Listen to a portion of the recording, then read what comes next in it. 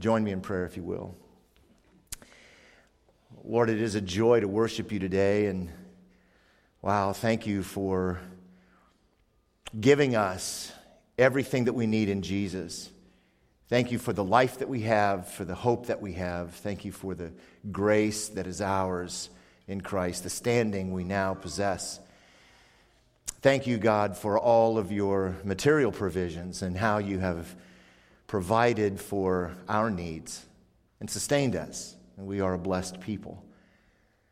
And we thank you, God, that we have the privilege of knowing you and worshiping you and following you all the days of our lives, and in glory that we will continue worshiping you and following you to see in person your greatness. Now this morning we pray that you would work by the means of your Spirit through your word to encourage our hearts, to challenge us, to fill us, and to grow us into your likeness. We pray in Christ's name. Amen. Amen. You may be seated. Well, I want to welcome you to the first year of the service, to at least this year, 2023. It's going to take you a while to get that written correctly on your checkbooks. But that's all right. Also want to welcome those who are in the overflow. Thank you for making room in here for us. And also those who are at home on the live stream. I'm just glad to have you join us. Life is really all about change. You know that. You've experienced that. None of us are where we were 12 years ago. None of us are where we were a year ago. So as we look forward to this year, we can anticipate that there will be a lot of changes. Some of these changes that we experience are going to bring joy. There's going to be weddings and babies born and promotions at work and first steps, and those are joyful. However, other changes will bring sorrow. Some of you will experience what it's like to lose a loved one this year. Some of you will experience the change of perhaps a child graduating high school. Some of you will experience the change of a child entering kindergarten. A lot of changes. But all of these changes give us an opportunity to grow and to deepen in our walk with God. The process of change for the Christian is called sanctification. Sanctification is simply the process of God's Spirit working in our inner person to conform us to the image of Christ. It is God conforming us practically to who we are in Christ positionally. This begins at salvation, and it continues all throughout our lives as believers until death.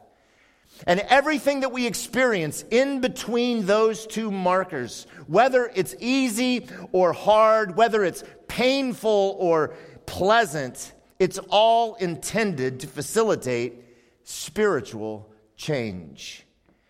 So there's several things that I'm praying this year, praying for me, praying for you, that we will experience change in these following 10 ways. I'm just going to give them to you fairly quickly. I'm praying first for an increased love for Christ. We need that. We need to love Him more. We just sung about that. To know Him more, to love Him more. Second, I'm praying for an increased dependence on God. You know, some of you, many of you, most of you are so incredibly capable. In fact, you're so capable that when it comes to depending on God, it becomes really hard because you've got the resources, you can just make it happen. But I'm praying for an increased dependence on God. Third, I'm praying for an increased passion for holiness.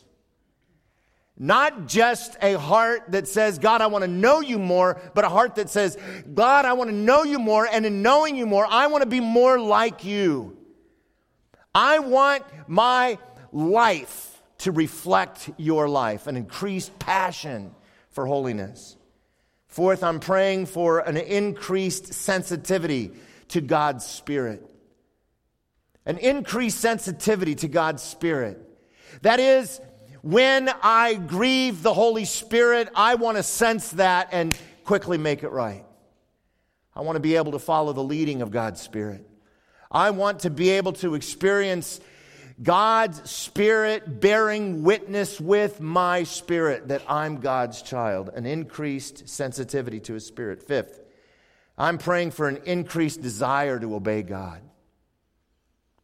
Not a legalistic checking off the boxes in order to meet some perceived requirement. No, I'm praying that we would experience an increased desire, heart desire, to obey Him, to follow Him more fully. Sixth, I'm praying for an increased hatred for sin. That we would not only love the things that God loves, but we would hate the things that God hates. And that when we see temptation in our lives, that we would so hate what that temptation offers that we would flee from it. I'm praying, seventh, for an increased understanding of Scripture. To be able to know Scripture better, because in the Scriptures we come to know God better. I want to know Scripture. I want to understand Scripture, and I'm praying that God would do that. Eighth, I'm praying for an increased discernment of truth. You see, in knowing Scripture, we come to know the truth, but there's the need for us to be able to discern truth and error as we go through life. I'm praying that God would give us an increased discernment of truth. 9, I'm praying for an increased love for others. I'm praying that God would break us out of a self-centered lifestyle, a self-centered focus, and that we would use our time and our gifts and our resources to bless others and out of love serve others. I'm praying that God would do this work in our hearts. And related to that, number 10, I'm praying for an increased burden for the lost. An increased concern and compassion and burden that those without Christ would come to know Him. So on a personal level, I'm praying that we all experience significant personal change this year to make us more like Jesus Christ. But besides experiencing change on a personal level, I know that 2023 will include some significant changes for us on the corporate level as a church. Later this month, work is going to begin to expand our parking lot to the north and to the west. On Thursday of this week, a video link was sent out to everyone who receives the Seaside news emails. And in that video, on behalf of the leadership team, I asked you as the church to pray about what God might have you give toward this project. By the way, if you didn't get that link, you can kind of stop whatever you're doing right now, take out your phone, email the church, ask for it. It's only about a 5-minute long link. And if you received it but didn't watch it, I urge you, please watch it. In that video, we talked about the total cost of the parking expansion to be around $800,000.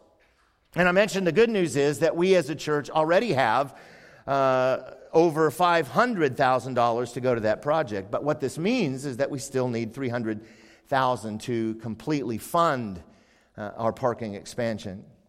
So one of the changes that we are going to experience this year is to experience some shared sacrifice from all of us to fund the parking expansion.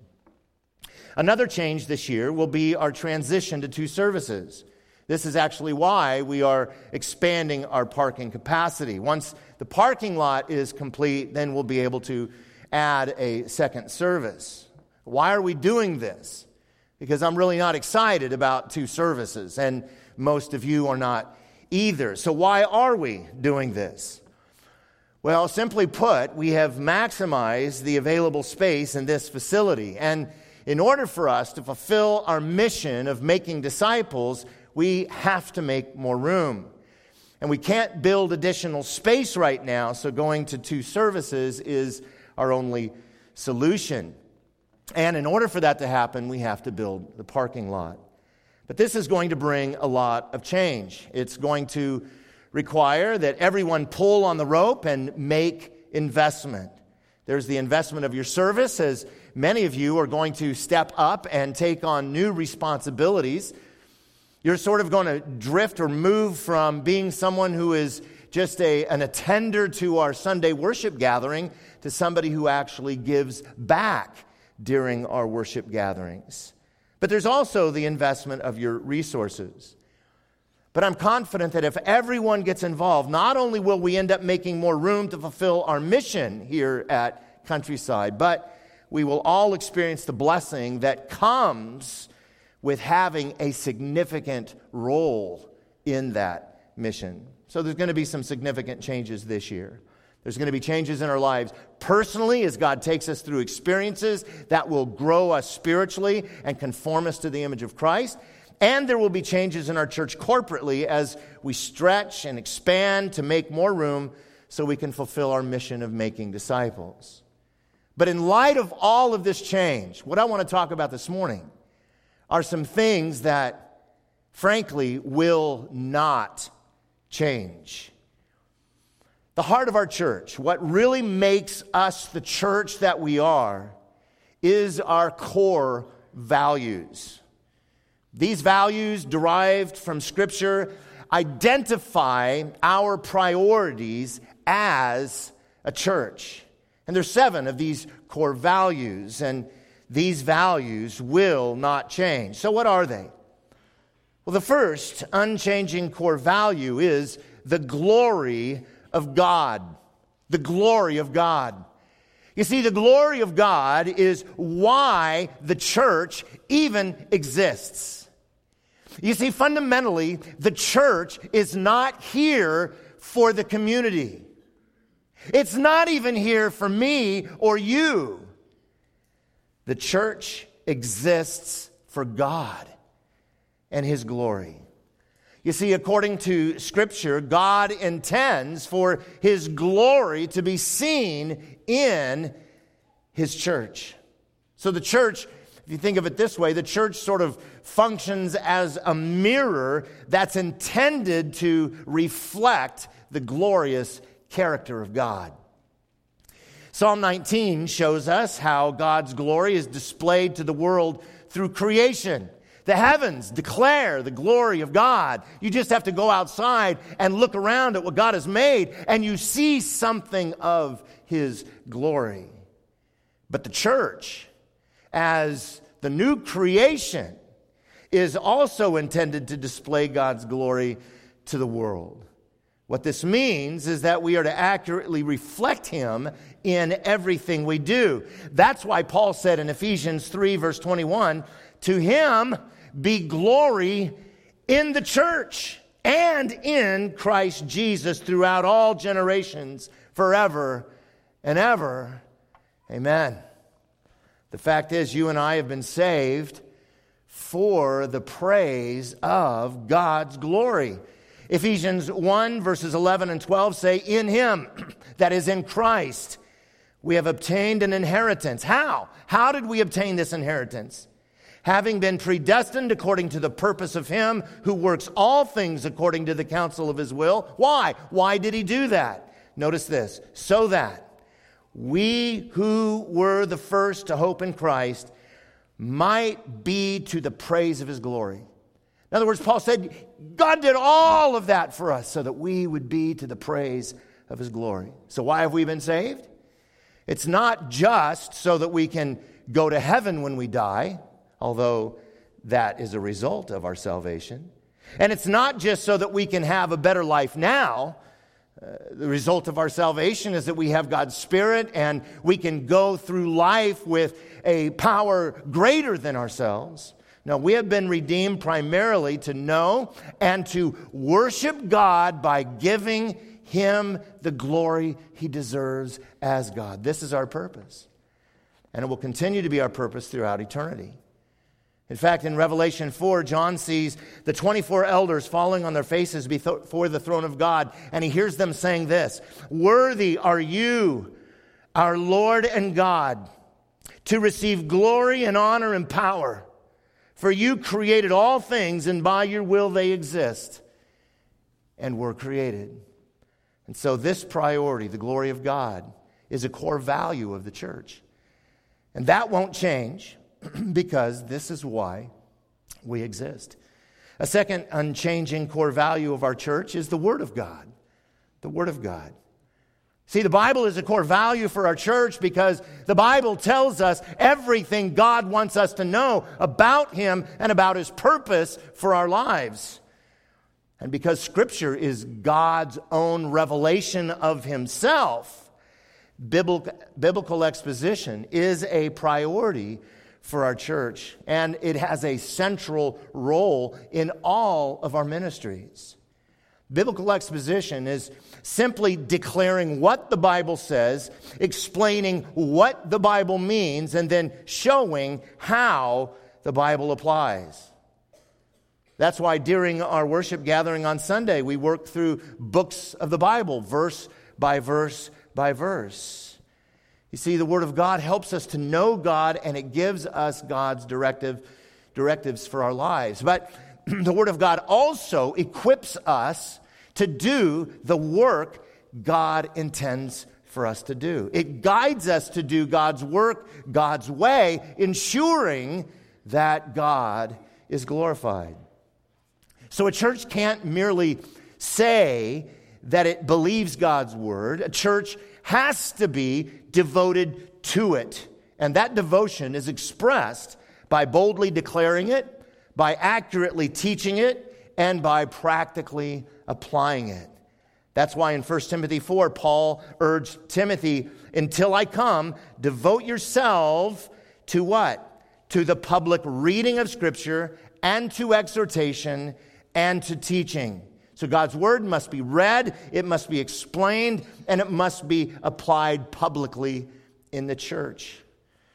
In 2 Timothy, Paul charged Timothy in verse 2 to preach the word. He charged him to be ready in season and out of season. And he charged him to reprove and to rebuke and to exhort with complete patience and teaching. Why?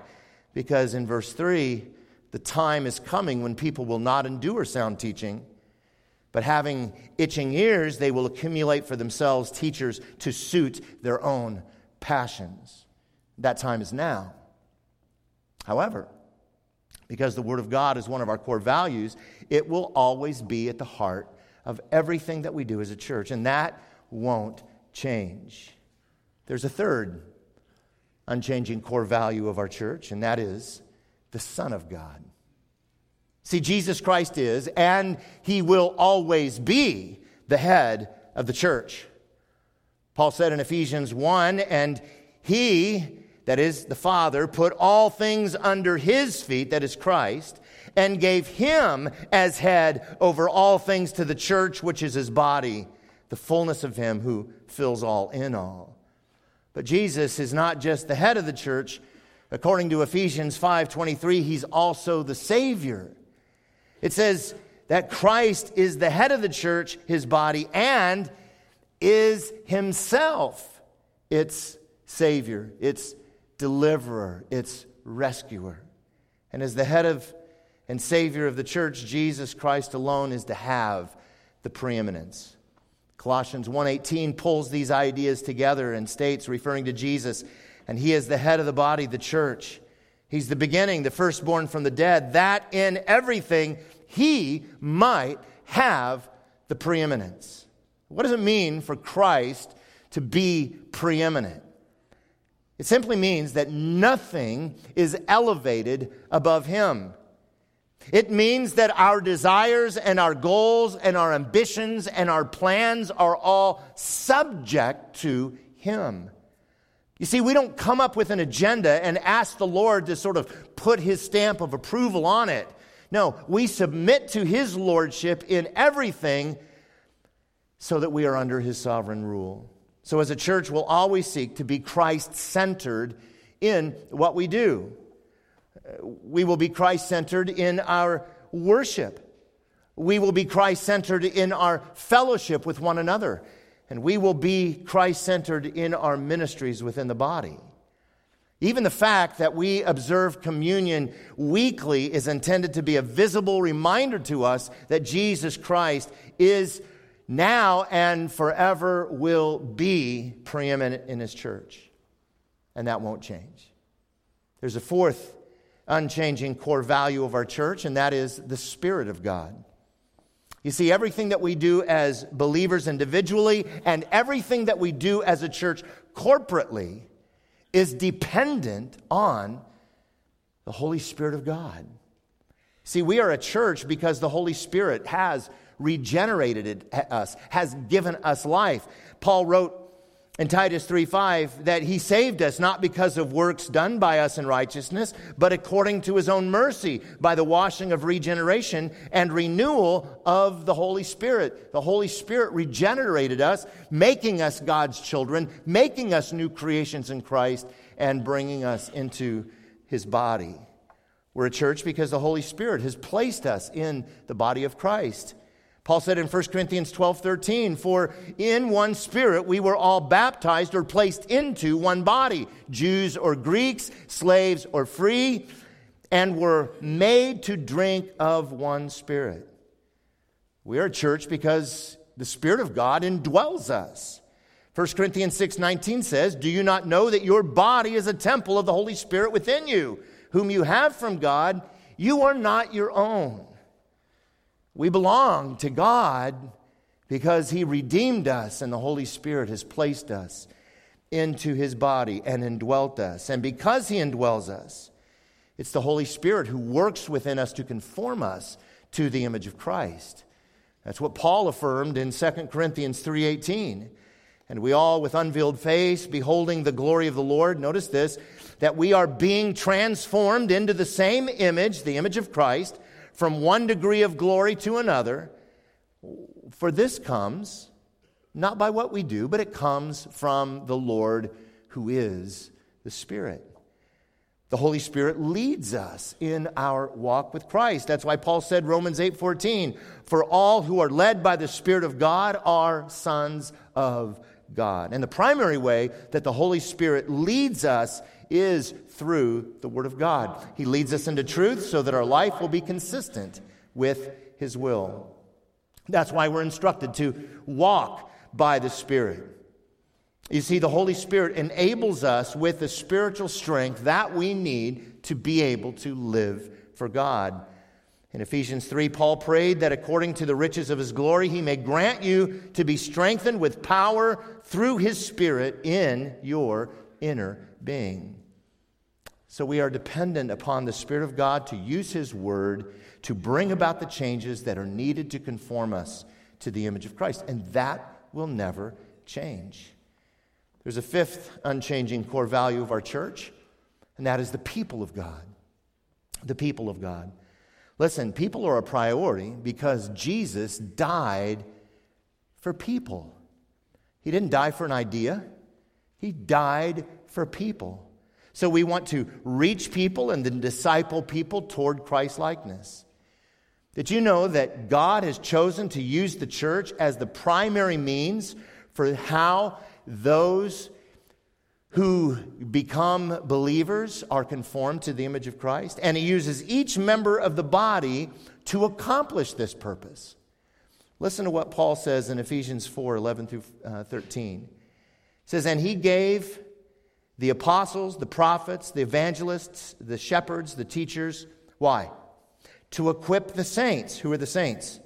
Well, that's believers in Christ, those who have been set apart and made holy by the blood of Christ. "To equip the saints for the work of ministry." What does this accomplish?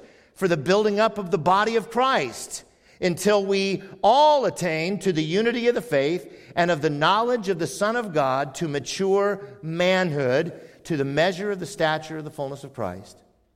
Now, in a nutshell, What Paul's saying here is that Jesus gives spiritual leaders to the church to equip the people of God.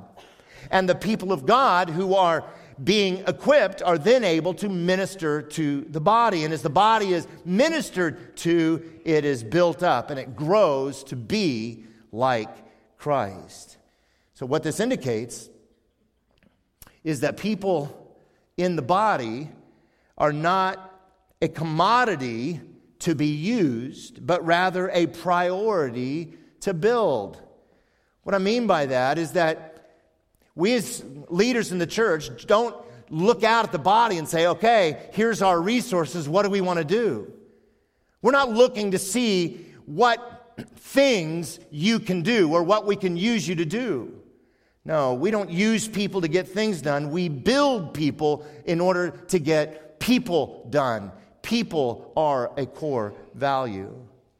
People in the body are to minister to one another. That's why we are instructed to love one another and to serve one another and to build up one another and exhort one another and encourage one another and admonish one another and to help one another and to comfort one another. You see, the spiritual health of the body is dependent on all the members of the body faithfully ministering to one another. What this means is that every member serving this way is essential for the body to function the way God intends. So if you're part of this church, it is simply because God placed you here. And if God placed you here, it means He has a purpose for you being here, right? And that's not just to attend and listen to a sermon every Sunday. No, people are a core value of our church, and that will not change. There's a sixth core value of the church, and that's the gospel of God. The gospel of God. Romans 1:16 describes the gospel as the power of God for salvation. Paul says, I'm not ashamed of the gospel, for it is the power of God for salvation to everyone who believes, to the Jew first, and also to the Gentile or to the Greek. So the gospel is our message to the world. It's the good news that we declare. This is what we proclaim so that sinners can be reconciled to God. That's why Paul said in 1 Corinthians 9:16, woe to me if I do not preach the gospel. But the gospel is not just the message for how sinners are saved. It is actually central to how we as believers live. You see, it's the gospel that assures us that our sin debt has been settled and that we are forgiven. It's the gospel that assures us that we have a standing before God that is righteous. It's the gospel that assures us of God's unfailing and unchanging love. You see, it's the good news of the gospel of grace that keeps us from trying to perform before God to get Him to like us. Because of the gospel, we know that God intimately and unconditionally loves us. And so a core value of our church is to not only proclaim the gospel, but to live in light of the gospel we proclaim. So the gospel's our message, and that message will never change. This leads to a seventh unchanging core value of the church, and that is the mission of God. The mission of God. The mission of God refers to what God intends for us as the church to do. You see, through this mission, God glorifies Himself by saving people from every tribe and every tongue and every people and every nation. Matthew 28, verses 19 and 20 says this, and Jesus came and said to them, that's those who were gathered waiting for Him in Galilee. Jesus said to them, all authority in heaven and on earth has been given to me. Go therefore and make disciples of all nations, baptizing them in the name of the Father and of the Son and of the Holy Spirit, teaching them to observe all that I have commanded you. And behold, I am with you always to the end of the age. This is our mission. This is what we have been left on earth to do. It's why when you got saved, God didn't automatically just take you to heaven so you could worship Him forever. Now, He left us here to accomplish His mission. Jesus says, all authority in heaven and earth has been given to me. So his authority is the strength of our mission. It has the sovereign authority of Jesus Christ behind it. You see, Jesus possesses all authority over absolutely everything. He has authority over the universe, which means that no disaster can ever thwart our mission. Jesus has authority over bacteria and viruses and germs, which means that no disease can ever kill our mission. Jesus has authority over nations and over governments and over courts, which means that no legislative action can ever shut down our mission. Jesus has authority over every industry and over every business and over every economy, which means that no financial crisis can ever stop our mission. Jesus has authority over every person, which means no individual can ever defeat our mission. And Jesus has authority over Satan, which means that no spiritual force can ever terminate our mission. So our mission is based on the authority of Christ. But what specifically is that mission? Jesus says, all authority has been given to me. And then in verse 19, he says, now go and make disciples of all nations. See, we're not charged with making pagans religious. We're not charged with making poor people rich. We're not charged with making sick people well. We're not charged with making Republicans or making Democrats or making moral citizens. We are charged simply to make disciples. That's our mission. A disciple is someone who is genuinely related to Jesus Christ and is an authentic follower of him. But how do we do this? How do we make disciples? Well, Jesus gives a basic threefold strategy to making disciples. He says that we are to go and make disciples of all nations. Now, we tend to think of nations in terms of borders and flags and governments, but nations here refers to people everywhere. It refers to people in the world. So the idea is that if you live here, you're to make disciples here. If God moves you to another state, you're to make disciples there. If God moves you to another country, you are to make disciples in that country. The point is, wherever you are, be engaged in a local church and make disciples. The second strategy in the mission is that once people are saved, we're to help establish them in their commitment to Christ. By telling the church to baptize disciples that we are making, Jesus is identifying the kind of disciples that we are to make. They're disciples who publicly identify with Christ and who submissively follow him.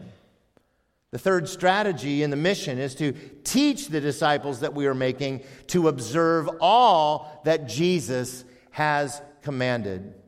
You see, a huge part of the mission involves the faithful and consistent teaching of the Scriptures, which is a large part of what we do here week after week.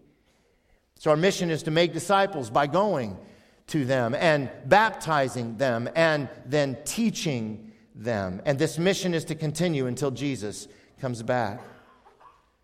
But what guarantee do we have that this will even work? Well, the success of the mission is the assurance that Jesus will be with us as we carry out that mission. He said in verse 20, and behold, I am with you always to the end of the age. You want to be involved in something that God is in? Then invest your life in his mission. This involves investing our time, it involves investing our energy and our resources in what Jesus left us here to do. And this mission for Countryside will not change. So, while there'll be a lot of changes this year, changes in our lives, personally, changes in our church corporately, these core values, God's glory, God's word, God's Son, God's Spirit, God's people, God's gospel, and God's mission, these core values will not change. And to me, that is encouraging. Father, thank you for giving us all that we need for life and godliness. Thank you for your grace, which has called us into your family. Thank you for the church. Thank you for the body of Christ, for the way you have designed it to minister to one another. Thank you for the scriptures that guide us. Thank you for the Holy Spirit who empowers and enables us. Thank you so much, God, for giving us a mission to fulfill your will, to bring you glory while we are in this earth. Help us as a church to invest in this, to see that this is something that is worth being part of. And for those who are here without Jesus, Lord, may they come to understand the truth that they, in Jesus Christ, can be made a new creation. That they would experience the spiritual transformation that happens when a dead sinner is regenerated and brought to life through the new birth. And would you be exalted as we, as a church, seek to implement these core values in all that we do. We pray in Christ's name for his glory. Amen. Amen. I invite you to stand, and I think worship team is going to lead us in a song.